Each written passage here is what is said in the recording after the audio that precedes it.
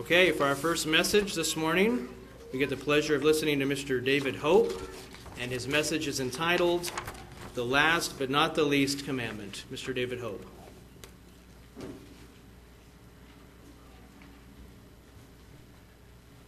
Thank you, John. Good afternoon, everyone. On this good casino day, if you're a gambler. What is 7-Eleven, 15? I don't know if 15's any good, but it looked like most of you aren't gamblers. We're taking a couple of minutes to have a few little handouts here. And today I'm going to do things a little bit different than what we normally do. We used to do this a lot in years past, although this is kind of a modification off of that. It's not like a real Bible study per se. In smaller groups that some of us have an opportunity to go to, like Enid and down Arkansas, Missouri, and other places, sometimes it's a little easier to do this kind of a presentation because you have smaller people. You don't have to project so much and all that if you're out there.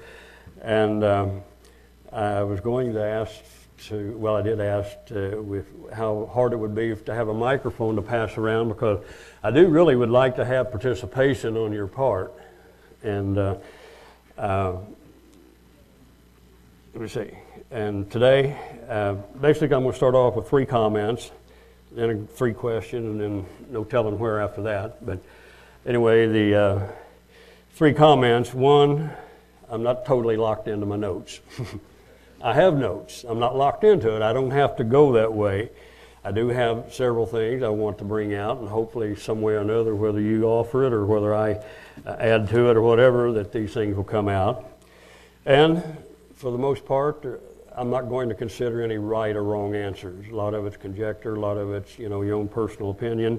So don't feel embarrassed, if you feel that your answer is not exactly what you think everybody else is going to say. And they won't be difficult questions either. And we have the handouts here. The first part of it is the 10 Commandments, which is the abbreviated part of it. We're not drawing out, all of the ins and outs. And basically, I know everyone knows what they are, and probably most of you know what order, but I just decided to have them passed out just so you could look at them, and when I ask a question or so, you'll at least see, all of them right there, and you won't have to think about them. Question number 1, I've got 3 questions, but question number 1, which of the 10 Commandments do you feel, and personally, is the most spoken about or talked about, messages about, in what you've heard the last several years? Any comments on one that you feel that may be brought up quite a bit? Now, there's no wrong answer. Okay, scratch that off. Yeah, and I'll say, let me thank you for the participation. I've got my wife sitting down here on the front because we don't have the microphone, and if you don't talk loud enough, my ears, even these hearing aids, sometimes they do English and sometimes they don't. I understand my wife better than any of you, so I saw Reg's hand first. Reg? All right, I think we've heard quite a few sermons on idols and idolatry, sort of thing, over the past several years. Okay. Let me paraphrase that. Reg's saying that we've had quite a few messages on idolatry, on idols, and what else? Basically along that line. Okay.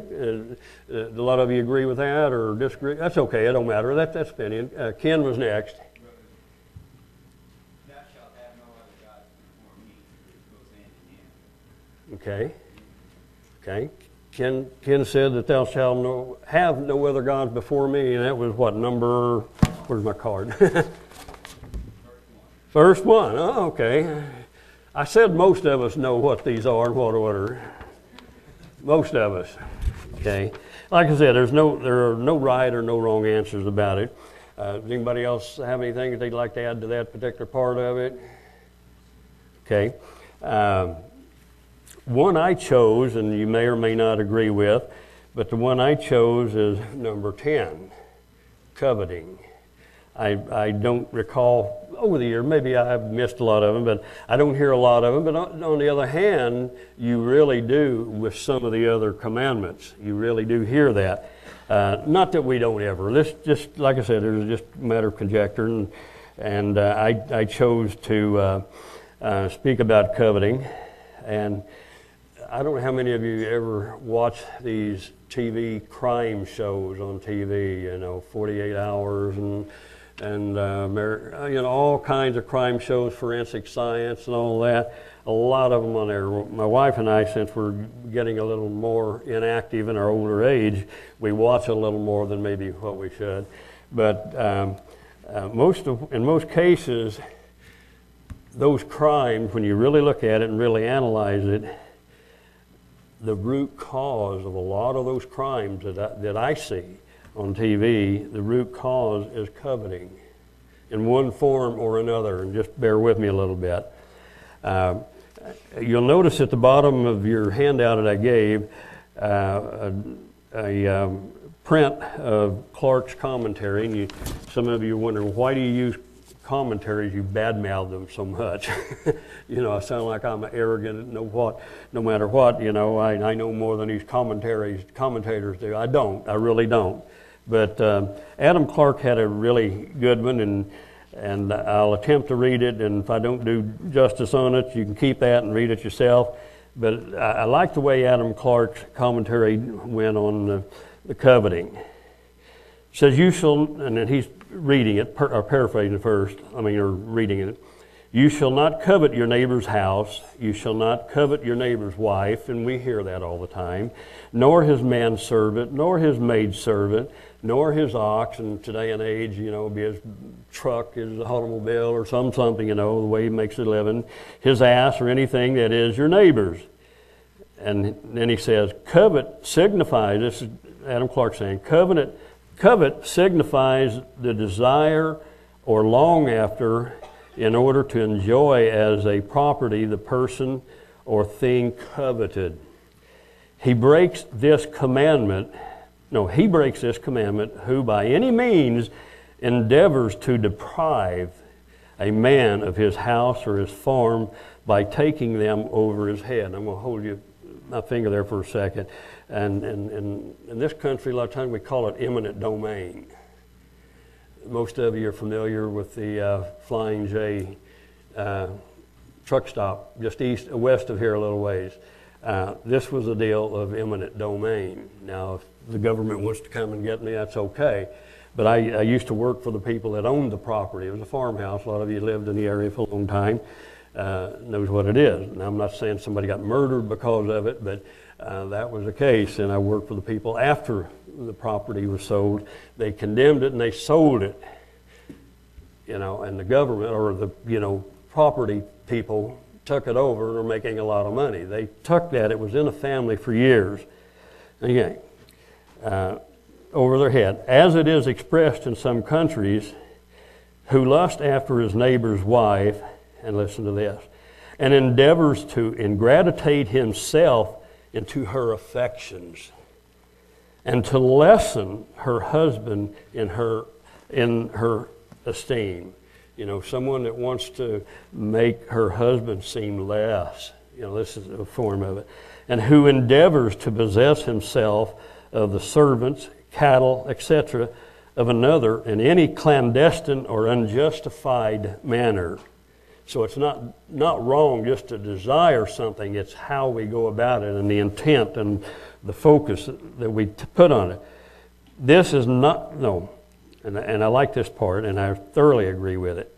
This is a most excellent moral precept, the observance of which will prevent all public crimes. Now, we may take issue with that, but it's saying a lot, in which if we observe that, will prevent all public crimes. For he who feels the force of the law and prohibits the inordinate desire of anything that is the property of another can never make a breach in the peace of society by an act of wrong to any or to any of even its feeblest members. So if we all really took seriously thou shalt not covet and all of the ramifications in there, we will minimize, and when you really think about it, an awful lot of problems. If you'll go with me now to Mark, the 7th chapter, Mark 7, verse 17. Mark 17, 7 through 17, 17 through 23. Okay. Mark said, and we're breaking into a subject, you'll have to read the other, but anyway, we're breaking in. And when he was entered into the house from the people, his disciples asked him concerning the parable. And he said unto them, Are you so without understanding also? Do you not perceive that whosoever or whatsoever thing is from without enters into the man, and it cannot defile him? Because it enters not into his heart, but into the belly, and goes out into the draught, purging all meats. And he said, That which comes out of a man, that defiles a man, the thing, the thoughts that he do. For from within, out of the heart of men proceed evil thoughts, idolatries, fornications, murderers, thefts, covetousness, wickedness, deceit, lasciviousness, an evil eye, blasphemy, pride, foolishness. All of these things come from within and defiles the man. Did I have? Yeah, I had covetous in there. I didn't pause enough on that. Okay. Now we'll go back. Let me just ask another question. I did my first three. Here's another question I would like to ask. Since we're on that subject, are you? I know you have examples in your own mind in the Bible that coveting, severe coveting, got people in trouble or caused some problems. Anybody have any particular that they'd like to mention? Steve Andrews. David and Bathsheba. Has anybody ever heard that story, David and Bathsheba, about coveting? Yeah, very good one. In fact, that's one I had down. It's not in the exact order, but it's one I had down, and I was hoping someone would have that. And we have another hand raised up there, Mr. Gregory. A lot of it was money, coveting money. Coveting money. Okay.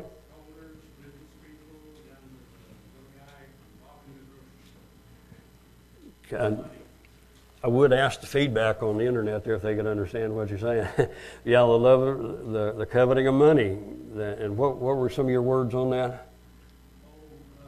In the Stock market? Individual criminals. Individual criminals? Anybody that's coveting. Mm-hmm. Yeah. And I don't know if I mentioned it. I think I didn't, which went right along, and I'm glad you brought that up because it still goes along with my train of thought. When I was mentioning a while ago that most of them had to do with, most of the crimes had to do with coveting. Let me come back in my notes here.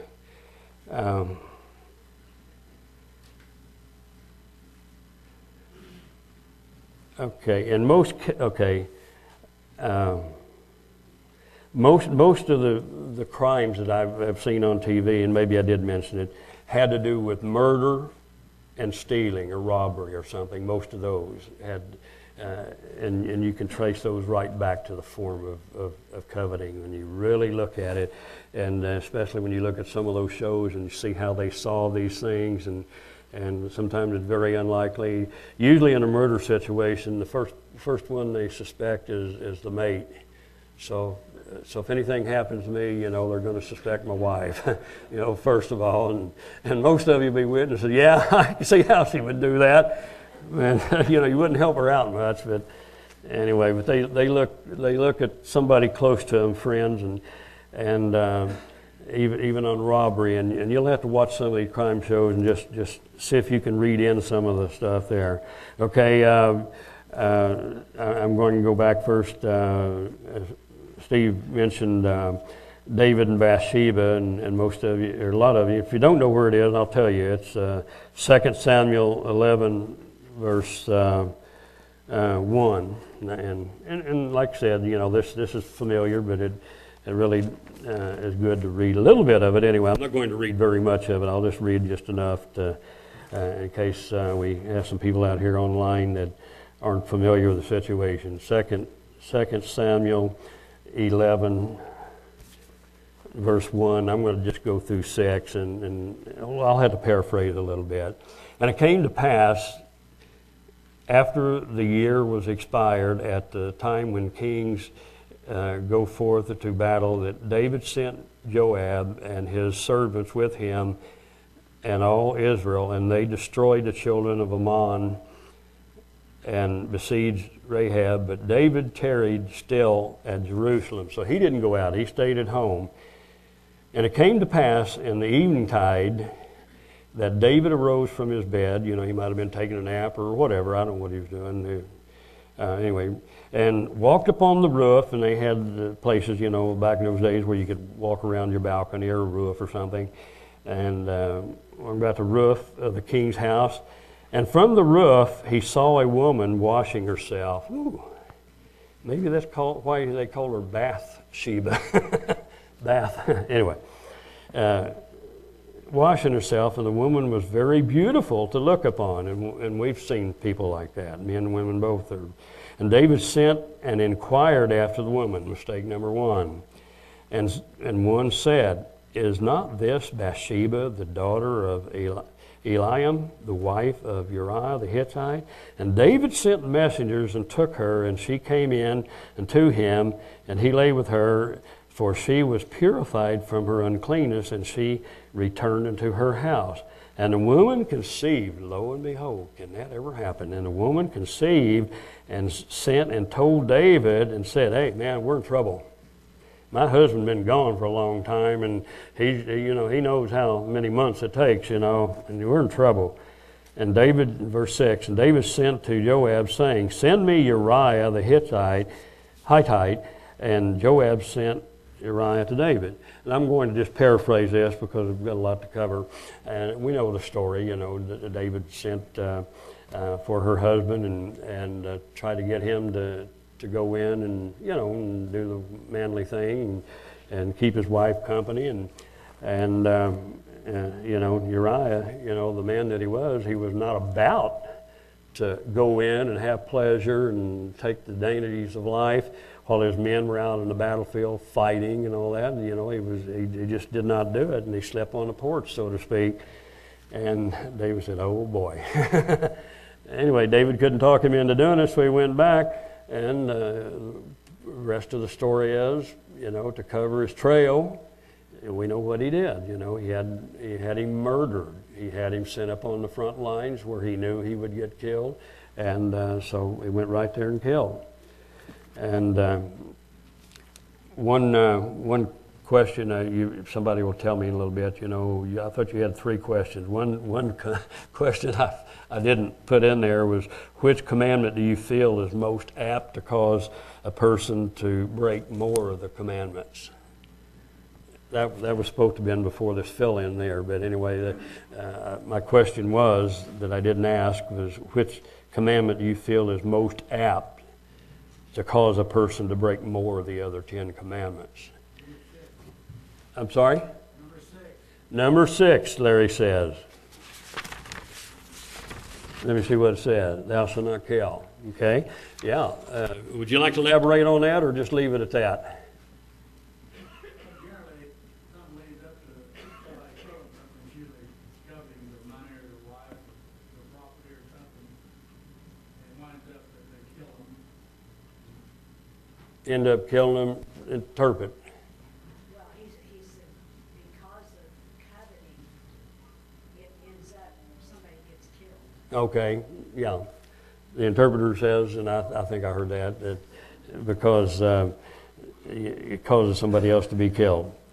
And we'll go to, here's one that I think may not have come to your mind right away, but in 1 Kings 21st chapter, talking about coveting, and it has also, like I mentioned a while ago, eminent domain. This is not necessarily the same thing, but it's similar. 1 Kings 21st chapter, and I've got 1 through 16. I don't know what I gave. I don't know what I gave back there on that. It's 1 Kings 21st chapter. And, oh, okay, he's got it there. Verse 1. And it came to pass after these things that Naboth the Jezreelite had a vineyard, Naboth anyway, had a vineyard, which was in Jezreel, hard by the place of the king of Samaria, right next to his place. Verse 2.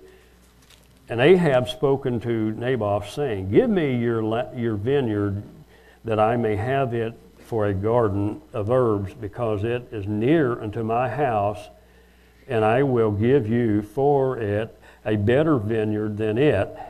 Just kind of like this other place, you know, he wanted to be fair with him. Or whatever it seems good to you, I will give you the worth in money.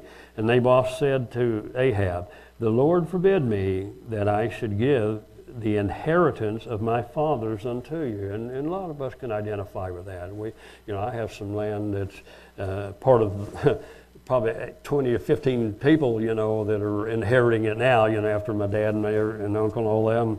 But we don't want to get rid of that land. It's been in the family since the Sooner days, the land rush days. We don't want to get rid of that. It's up there close to where Steve works, up in the Hallett area, there, Jennings. And, we wouldn't want to give up that land. And Ahab came into his house heavy and displeased, because the word of Naboth the Jezreelite had spoken to him, and he had said, I will not give him the inheritance of my fathers. And he laid him down upon his bed and turned away his face and would not eat bread. He was very upset, very distraught. But Jezebel, his wife, came unto him and said unto him, Why is your spirit so sad that you eat no bread? And he said unto her, Because I spoke unto Naboth the Jezreelite, and he said unto him, Give me your vineyard for money, or else, if it please you, I will give you another vineyard for it. And he answered, I will not give my vineyard. And Jezebel his wife said unto him, Do you now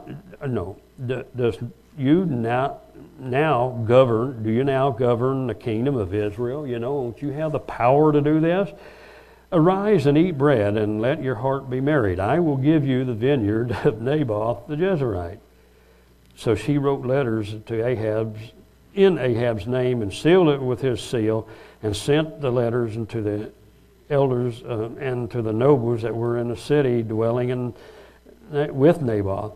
And she wrote in letters, saying, Proclaim a fast, and set Naboth on high among the people, and set 2 men, sons of Beliah, before him to bear witness against him, false witness, saying, You did blaspheme God and the king, and then carry him out and stone him, that he may die. And the men of the city, even the elders and nobles who were in the inhabitants of his city, did as Jezebel had sent unto them. Excuse me. And as it was written in the letter which she had sent unto them, they proclaimed a fast, and set Naboth on high among the people. And there came in 2 men, children of Beliah, and set before him, and the men of Beliah witnessed against him, even against Naboth, in the presence of the people, saying, Naboth did blaspheme God and the king. Then they carried him forth out of the city, and stoned him with stones, that he died. Verse 14.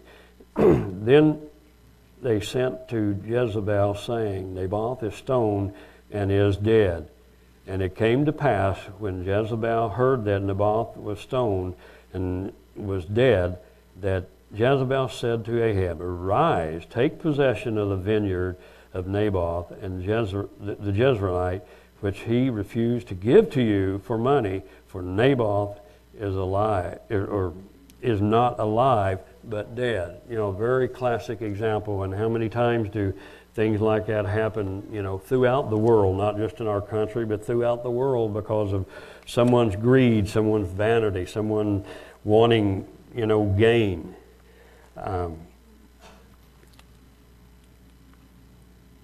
Any comments before I move on? Spurred any thoughts? Okay, good. Well, not good. Just said that. Just had something to do. Just filler. No.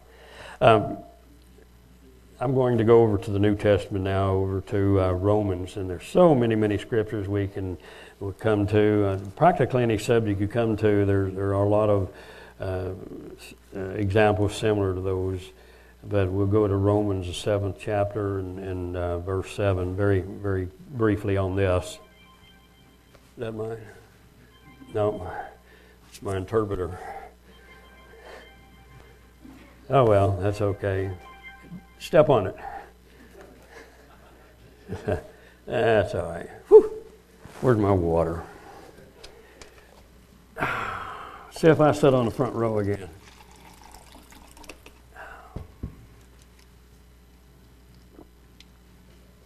No, I'm running a little long on time. And no, I'm not. So that's why she wants to kill me, because, I didn't mean to put her down. I thought it really was my phone. It sounded a lot like mine. Romans 7th chapter and verse 7 says, "What shall we say then? Is the law sin?" And a lot of people will say, that ain't no good. It's done away. God forbid. Of course not. No. I had not known sin, but by the law, for I had not known lust, except the law said, "Thou shalt not covet." And that particular word lust in there is basically concupiscence, the evil, wicked way of doing things. It's not wrong to desire things, it's just the intent of our desire. Turn over real quick to, you don't have to go real quick, but to James, the 1st chapter.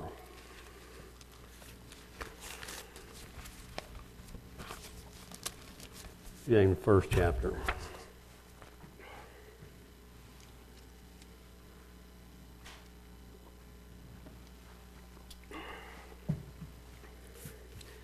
James chapter 1 and verse 12 through 15. "Blessed is the man that endures temptation, for when he is tried, he shall receive the crown of life, which the Lord has promised to them that love him." And we do love God. What is love of God? That we keep his commandments, "Let no man say when he is tempted, I am tempted of God, for God cannot be tempted with evil, neither tempts he any man. But every man is tempted when he is drawn away of his own lust and is enticed." And so many scriptures you can think of right offhand, blank, blank, blank, blank, blank. It would keep us from out of that situation. Don't look at a person to lust after them. Don't think about these things, So many things that we know that if we squelch it and stop it right at the very beginning and don't let some of these thoughts that we have bear fruit. Stop it. Anyway, drawn away of his own lust and enticed. And like Curtis mentioned here a few weeks back, sometimes we think that our thoughts are God's thoughts. We can justify, and I've got stories about that too. All of us have tried to justify some of our little actions that don't seem like it's really all that bad. But sometimes I get the idea that my thoughts are God's thoughts. Then, verse 15. Then, when lust has conceived, it brings forth sin, and sin, when it is finished, brings forth death. One more scripture in conclusion. Let's go to 1 Timothy 6th chapter. 1 Timothy 6th chapter and verse 9 through about 14. And like the others, a lot of times we have to break in the middle of a subject. We don't always have time to read all before and after, but here's a good place to break into it. "But they that will be rich fall into temptation and a snare, and into many foolish and hurtful lusts, which drown men in destruction and perdition. For the love, and here's the scripture that Lawrence was referring to, for the love of money is a root of all evil, which while some coveted after, they have erred from the faith and pierced themselves through with many sorrows. And how many sorrows can we have sometime with just one wrong thought that we allow to go astray, that we don't get it in check. But you, O man, but you, O man of God, flee these things and follow after righteousness, godliness, faith, love, patience, meekness. Fight the good fight of faith. Lay hold on eternal life, whereunto you are also called, and have professed a good profession before many witnesses. I give you charge in the sight of God, who quickens all things, and before Christ Jesus, who before Pontius Pilate witnessed a good confession, that you keep this commandment without spot, unrebukable, until the appearing of the Lord Jesus Christ.